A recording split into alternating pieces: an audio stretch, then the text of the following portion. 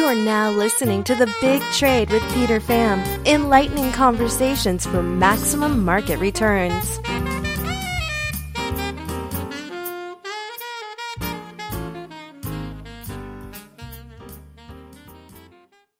Porter, thanks for coming on the show. Let's start off by talking about your number one investment, which is your kids. I know you have a son named Traveler. You sometimes talk about how you're going to go about parenting. What kind of approach have you taken towards teaching your children about like business, investing, society, politics, economics? I know you're trying to drop tidbits of that as they go through the course of life. Yeah, the number one thing that I'm trying to teach my sons is the same lesson that my father instilled in me. And I don't really talk about this much in the newsletter or really publicly, but it's such an interesting question. I'll let you in a little secret, which is that my father adopted me. And that a man chose me instead of, the normal biological way, it made a profound impact on me. And I knowing that he chose to be my father, I always paid a lot more attention to the things that he said and did, maybe more so than other people. And the biggest lesson that my father taught me was that nobody owed me anything, and that anything that I wanted to have in the world, I could have as long as I was willing to work hard and to earn it. And basically, every lesson that my dad taught me just was another expression of those same principles. So for example, like one day we're watching television and I'm like, man, I sure do hate all these ads on the television, And my dad says, well, without the ads, you wouldn't be able to watch the programming because nothing in life is free. And so lots of these lessons from my father about always trying my best and how nobody owes me anything and I shouldn't ever expect anything for free. And I try very hard to teach those same principles to my sons, in measured ways. They're only 7 and 3 years old. So, they're not out there on a tractor yet working on the farm. But I just want them to realize the value of labor, the value of a dollar, how important it is to save. And most of all, I want them to understand that, my financial success, whatever it may be, has nothing to do with them. It doesn't make them a better person. It doesn't make them a worse person. And it sure as hell isn't theirs. So whatever they want in life, they're going to have to work for just like I did. Well, thank you for kind of divulging that piece of information about the dynamics in your family. What do you think was the utility, say, for example, a father having in adopting someone like you? Because you always talk about the market dynamics between, relationships, even within families. What do you think encourages one to just go outright and adopt you and want to have you as their son? That's a question you'd have to ask him. Do you have any thoughts on that, though? I can just tell you that I'm not interested in adopting. Right. I guess people that want that in their lives, they have a different mindset about how they want to spend their time and their energies and what the payoff is for loving other folks. I'm very happy with my wife and the 2 children I have, and it's not something that I would consider. So I know your children are relatively young now, and you often talk about the 20s being your learning years.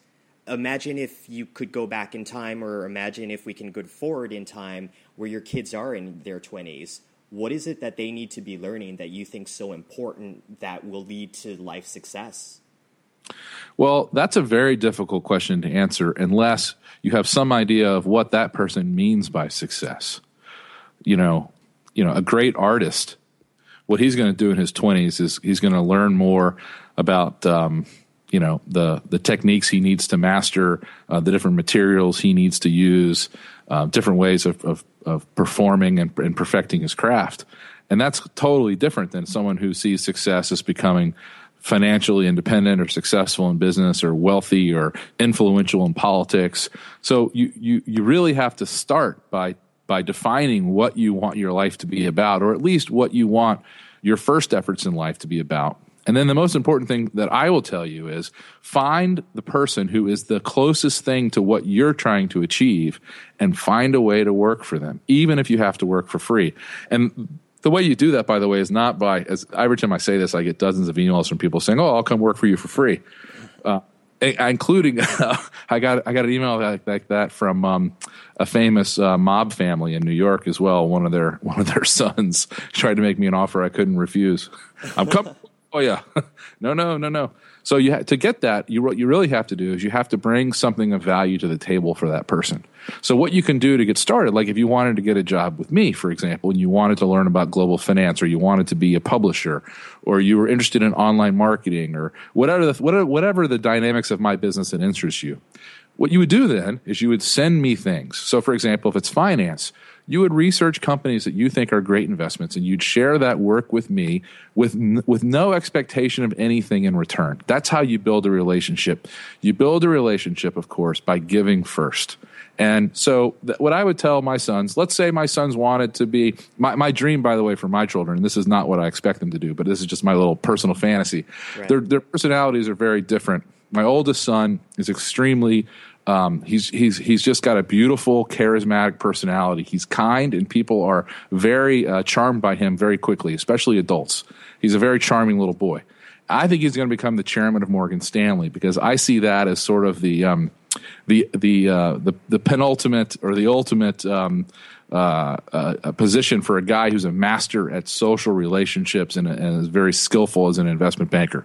And I can imagine him doing that. And of course, that's what appeals to me, because I'm interested in finance. Mm-hmm. My younger son is like, he is just completely over the top energy and enthusiastic, and he is, in a way, he's bombastic and rude. And he's very stubborn, and I can see him becoming a great hedge fund manager, because he's just going to always do his own thing in the world. And so if I was trying to help my sons in their 20s achieve those two goals, what I would do is I would tell Traveler, my 7-year-old, to start working on deals, to find investment banking deals that Morgan Stanley could organize and make a commission on, and do the whole work, do the whole pro formas, and start sending those to bankers at Morgan Stanley to get their attention. You start doing their job for them, and you start doing it better than they can do it, and you're going to get an opportunity. Likewise, with Traveler, with hedge funds, that's even easier. You just start sending them really good investment ideas, and you try your best to ingratiate yourself to these people. You ask them for a chance to intern. You say, "Look, let me work for free for 6 weeks." But most of all, you have to prove to them that that you can do something useful and you won't get in their way. I had a chance to talk to Richard Mayberry about this, and I know you're a big fan of his Uncle Eric series as well.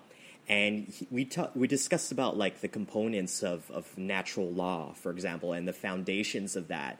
Are you going to discuss with your children about some of those components prior to telling them or encouraging them about what they're doing? Perhaps they need to understand eventually on why they're doing it. I think the only ethical, in terms of philosophy and ethics, I think it's kind of what you're getting at. If I get the question wrong, then I'll answer it again. But I would like for them to read the Bible. I spent some time studying the Bible when I was a teenager, and I think it's it kind of depends, though. Times are changing. Where I grew up in the southern United States, people are extremely and overtly publicly religious. And if you don't have an understanding of where they're coming from, it can be very hard to relate to people. As you probably know, God doesn't whisper in my ear. And but I still think it's important to understand those traditions so that you can understand the people that you live around. Now, by 20 years from now, there may not be a public religious culture in the United States, so that may not be necessary. But then the other thing I would stress upon them is to understand the objectivist morality. And I learned this at a very formative dinner party. Actually, it was at a restaurant, an Australian steakhouse overlooking the Bund in Shanghai, very early in the Chinese boom. This is 98 or 99, and my host was Doug Casey, and we were there. We were there with a real scumbag. There was maybe about 12 people at dinner, and we had run into the stock promoter in the lobby that Doug had known from some horseshit deal 20 years before. And so Doug invited this scumbag to join us for dinner. And what I think is interesting is I like going to dinner with scumbags. Now, listen, I'll be very careful about what I'm saying here. You have to be very careful who you choose to have as your friends, because whoever you choose to have as your friends, that's who you will eventually become. So I'm not saying I want to have a dinner with a scumbag every single night, and certainly not the same scumbag. But I do find these fringe characters very interesting, and it just makes for a much more rich dinner discussion. So, if I could, for example, I would love to publish a newsletter and have all the editors in this one particular newsletter, which would be called Fallen Angels. It would only be by people who have served time because they were convicted for a financial crime. So I'd have my columnists would be like Bernie Ebbers and Madoff and Ken Lay from Enron, and it would be the most interesting newsletter you could ever read. Not that I want to be very clear. I'm not idolizing these people. I'm not romanticizing what they did. They did terrible things, right. But I do think there's something interesting about the criminal mind. So it was interesting to have dinner with this guy, and this guy was trying to tell Doug that there was nothing wrong with ripping off investors because they should know better, and he was saying that morality in that way is very malleable. Right. I'll never forget what Doug he very emphatically hit the table with his hand, and he said that is completely wrong. He said, their morality is completely objective, and he said all of philosophy and all of ethics and all of religion boils down to two simple concepts, and all of law boils down to two simple concepts. Mm-hmm. And those concepts, I'm sure you know what I'm going to say. The concepts are: do not aggress on your neighbor or their property. And number two, and that's the basis of all criminal law. And then number two is the basis of all tort law, which is do all that you promise to do. Those are the two rules.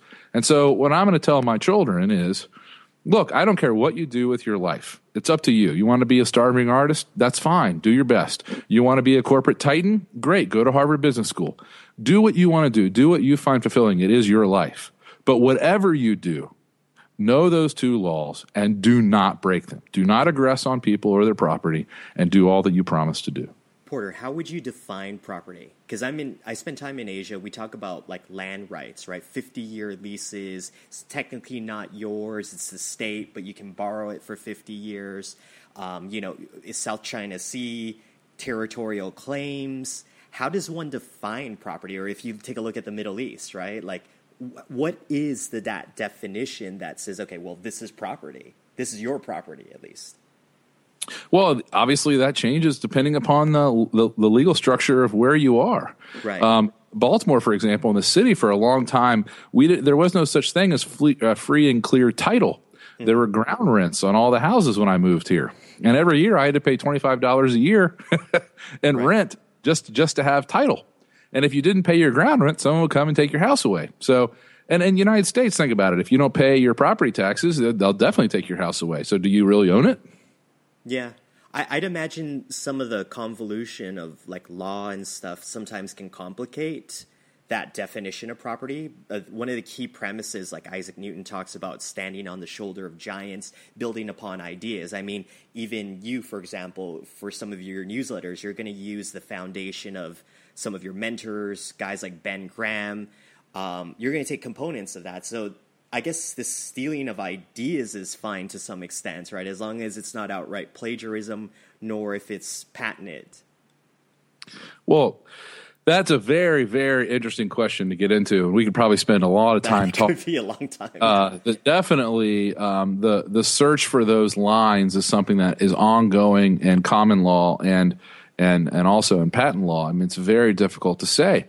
But there are some established norms that seem reasonable to me. And unfortunately, I have encountered people who are plagiarizing me from time to time.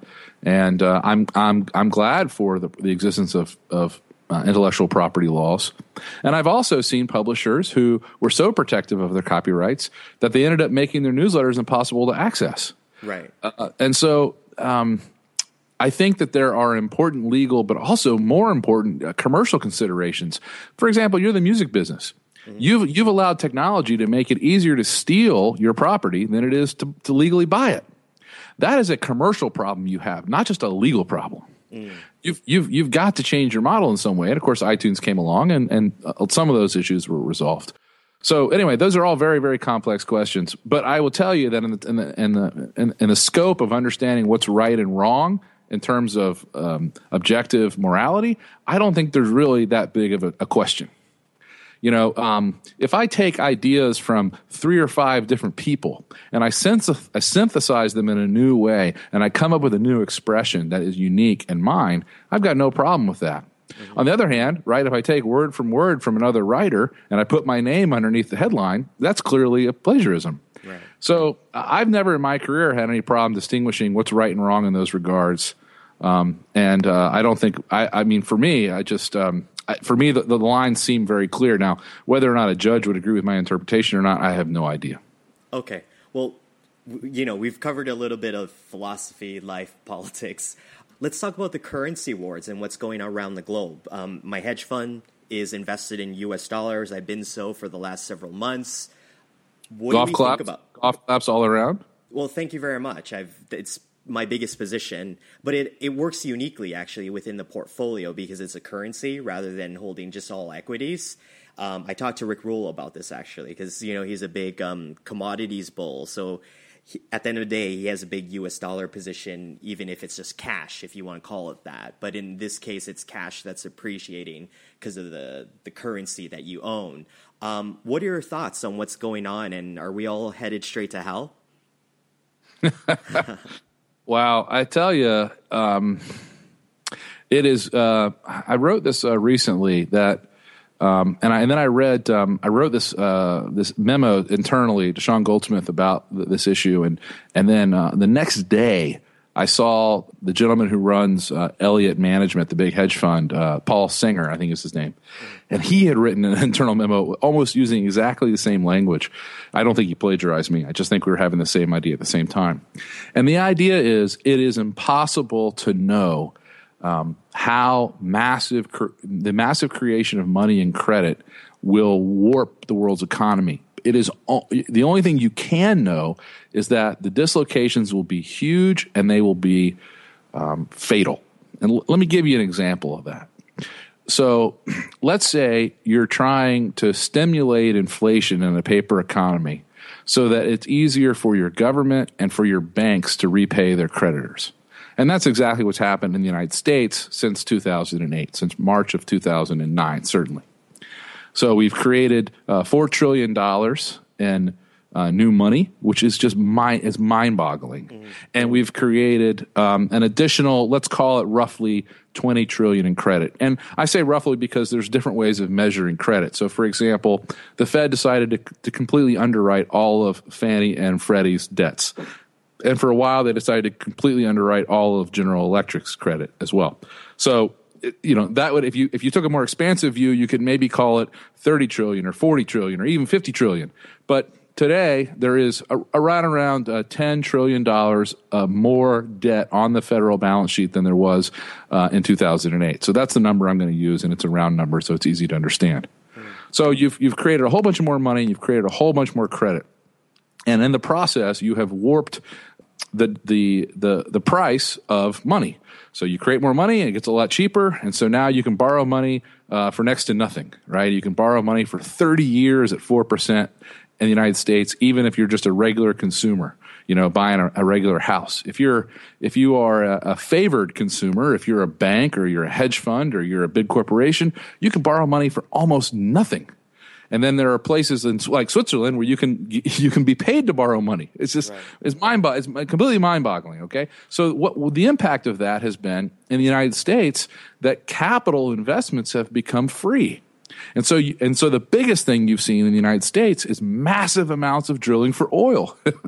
I mean, people don't realize the massive increase in capex in the oil industry. So prior to 2005 or so. The total capex for the oil industry in any given year would be, $200 or $300 billion. And now it's well over $1 trillion. So that's a 5-fold increase in a period of 5 years. So guess what's happened to the price and the supply of oil? It's cratered. And so instead of creating inflation, what you have actually created is an enormous deflationary pressure in the global economy because you've taken the price of energy and you've cut it by 90%. So what I'm saying is, if you think about this, you just don't have any way of predicting how entrepreneurs are going to use this additional credit and this additional money. And the way that has been used so far hasn't stoked price inflation at all. Instead, it's led to massive increases in supplies. And so now you've got a problem where, you have this issue where there's probably more supplies of things, whether it's timber or coal or copper or gold or silver or real estate or oil, than there is demand. And so in the attempt of trying to cure deflation, you may be causing more of it. This is the point. You just can't know you cannot know what will happen next. But you can know that there hasn't been this much money created since World War II or since the Civil War, and that sooner or later people are going to lose faith in the paper currency system, and they're going to abandon it in favor of things like gold and silver and platinum and perhaps trophy real estate and perhaps oil. So I don't know when, but I do know that sometime going forward, people will flee these paper currencies, and I don't just mean the dollar. I mean the entire system. I've seen these two interesting studies, Porter. One was the McKinsey study, and one was from Oxfam, which kind of discussed about how the rich are getting richer and the poor are getting poorer, and how risk is being socialized, and how public sector debt is actually increasing. Private sector debt, in general, is decreasing slightly, but where it's pronounced is within the financial services. So I think financial service sector has deleveraged by at least 20% since the financial crisis. I guess my question is that, yes, the money is being printed, it's being held up in certain industries. Will the entrepreneurs be able to exploit that if they're not fluent in financial services in some shape or form? That's one question. Number two is, I always know how you like to talk about the socialization of risk. Is the end game some kind of like multinational currency like the IMF? And if so, is the IMF even financially capable of providing that additional fail-safe? Because I think I looked at the reserves from the IMF, and it's maybe the same that was used to bail out the United States during the financial crisis, approximately like $750 billion. I don't know what your thoughts are. The second question is easy to answer. No, I don't believe that we're going to see a global currency ever. I cannot imagine. Look what's going on in Euro right now, right? And the Germans are no longer willing to bail out the Greeks. Imagine if we and the Russians were trying to share a paper currency. It would just never work. It would never work. So I'm not worried about that. And the first question about wealth disparity and the effect on entrepreneurs. Definitely, easy money and credit is a boon to entrepreneurs, and that can have great benefits to society. The trouble with the amount of money and credit that's been created and the way it's being distributed is that it so obviously and grossly empowers the wealthy. And just as an example, Heinz Ketchup is one of the greatest businesses that's ever been created in the history of capitalism. It's one of the great global brands. It is dominant in its market. It is high margin. It is a wonderful cash gushing machine, and it will be for at least the next 50 years. So it is a trophy asset that rightly belongs to the Americans who have owned it for, however long, a very long time. And yet, it was possible for Warren Buffett and his partners in Brazil to borrow money at less than 3% to buy it. Mm. So you see in the way that cheap capital enables private equity investors to acquire unbelievably great assets with almost no actual equity.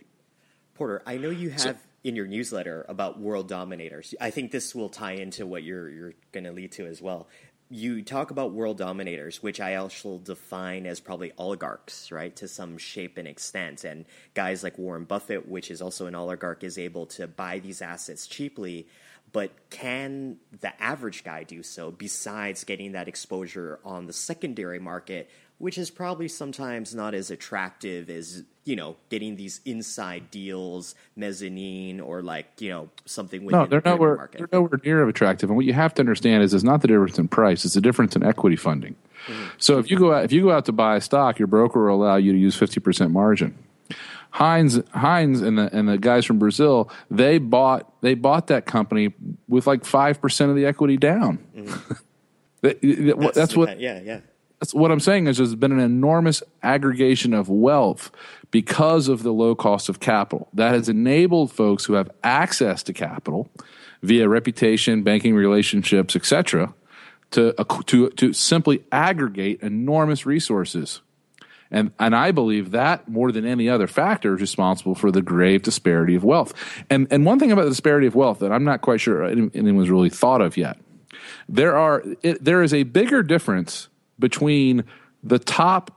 So if you take instead of taking the whole population, if you just look at the 1%, if you look at the 1% of Americans that have the highest incomes, okay. And then from that, people, let's say there's 1,000 of them. I know there's more than that, but let's just say there's 1,000 people. If you look at the top 10% of that 1%, so the top 0.1%, there is as much disparity between their incomes and the 90% of the others. You see what I'm saying? Yeah. So there are between 1% of the total population and 99% of the population. So the real issue is a tremendous accumulation or aggregation of wealth and a remarkably small number of people. And those are the people, of course, who have access to unbelievable amounts of capital. Why is Carl Icahn able to buy whatever he wants and make companies do whatever he wants? Well, it's because he's managing $40 billion. Right. Why does everyone pay attention to what Bill Gross says? Because at one point he was managing $800 billion. I think there's about 1,650 billionaires in the whole world total. What do you think is the arbitrage? I know you have a lot of retail readers that are reading your newsletters. Yeah, they can invest in some secondary market opportunities, but what's for Traveler? What is his arbitrage? I know besides your Rolodex, assuming if Traveler didn't have that Rolodex, what can he do? You discussed about reputation, building a reputation. Is it still possible for someone like you to start from a bedroom writing newsletters and make your way through financial services? Is that possible this day and age? Of course, yes. There will always be room for talent, for sure. It'll always be possible for people who are willing to work harder than other people to succeed. I'm not saying there's anything. I don't see the aggregation of capital that's occurred in the last 20 years as being an impediment to success at all. What I'm saying is it is a negative externality of the policies that have driven our country forward. So an effort to manipulate the markets to make credit cheaper on behalf of the government and banks, the side effect of that is you've made credit cheaper for the corporate oligarchs, as you call them, right. And the result has been a huge aggregation of wealth. And the danger of that is, what if these people who are controlling all this money make mistakes? Much better for the economy, going to work much more efficiently and have much less volatility if you've got millions of people making small economic choices instead of one person making enormous economic choices. So you're saying that there's still a meritocracy that exists within the current landscape, right? If you do have something of value, or you can identify that, which I would argue some of the barriers of entry for that is a little bit more tricky, though, this day and age. But if you can offer something of value as a small player, there's some appetite for that. Oh, come on. Absolutely. And by the way, size is absolutely no sinecure for performance. How many times in the last 10 years has Warren Buffett underperformed the S&P 500? What's interesting, though, is Warren Buffett 44 times, 40% of the time. He, since 2000, he's made less than 6% a year in his equity portfolio. Not many people realize how bad his stock picking has been over the last 15 years. But Porter, check this out. His net worth for the first 35 years of his career, this is a guy who was averaging, close to 30% a year in stocks. The last 15 years, he's averaging less than 6%. Check this one out, though, It's been a huge problem for him. His net worth has actually increased by 23% last year. You know what I mean? Despite the stock performance as an individual, he's getting that much more wealthier. That's like for guys like you and him. He continues to make a lot of money in insurance, and he continues to make a lot of money from his wholly owned businesses. Right. But I'm just saying this is an example of how size is not necessarily a good thing. Yeah. And I also don't think it's a good thing. Really, I don't think it's a good thing. I think that it's dangerous. I think this aggregation of wealth is dangerous because it will lead Americans to believe that the game is rigged against them, which is something you were expressing in a way. Mm-hmm. But more importantly, I think it's bad because people making important economic decisions. You want there to be lots of people experimenting. You don't want to have one guy deciding what the policy will be. I'll give you an example about that. We were talking about Boone Pickens. I'm going hunting with him this weekend at his ranch as his guest. Right. And Boone was an enormously wealthy oil guy who controlled a lot of policy because he was an investor in just about every onshore U.S. oil company, and he was highly regarded. And of course, he was very wealthy, and he had a big hedge fund called BP Capital. And he was convinced that oil prices would never go under $90. And he was one of the leading advocates of this idea of peak oil, that we were going to run out of oil. And as a result, he was lobbying the government for the last 10 years to use all kinds of national resources to force people to switch to natural gas. Mm-hmm. Well, if we had done all that, we would have maybe never developed the shale fields. See what I'm saying? Yeah. So I'm glad there wasn't a king of energy. I'm glad that there wasn't a guy who was dictating the energy policy for all United States. I'm glad instead that there were millions of entrepreneurs who had access to capital and were experimenting. And so I worry, the more that the capital and power is aggregated, I worry about the dynamic nature of our free market being overshadowed, being left behind. It sounds almost inevitable. Right? Unfortunately, at this juncture, unless something dramatically changes. Well, that's what Piketty says in that terrible book he wrote. Let's talk about. I don't agree with him at all. By the way, I think the book is a joke. I don't think the guy understands anything about how capital compounds, and I don't think the guy understands anything about how risky it is to make large investments of capital. Right. What happens, in fact, is that rich people inevitably make mistakes and huge amounts of capital are destroyed. And in that process, productivity is increased and wealth is distributed. Aren't you one of those proponents of saying that capital is never destroyed and it's just transferred from one location to another? Oh, no. Capital is destroyed all the time. Come on. For sure. We hope you enjoyed this mastermind session. If you'd like to contact Peter Pham or Phoenix Capital, please email info@phx-cap.com.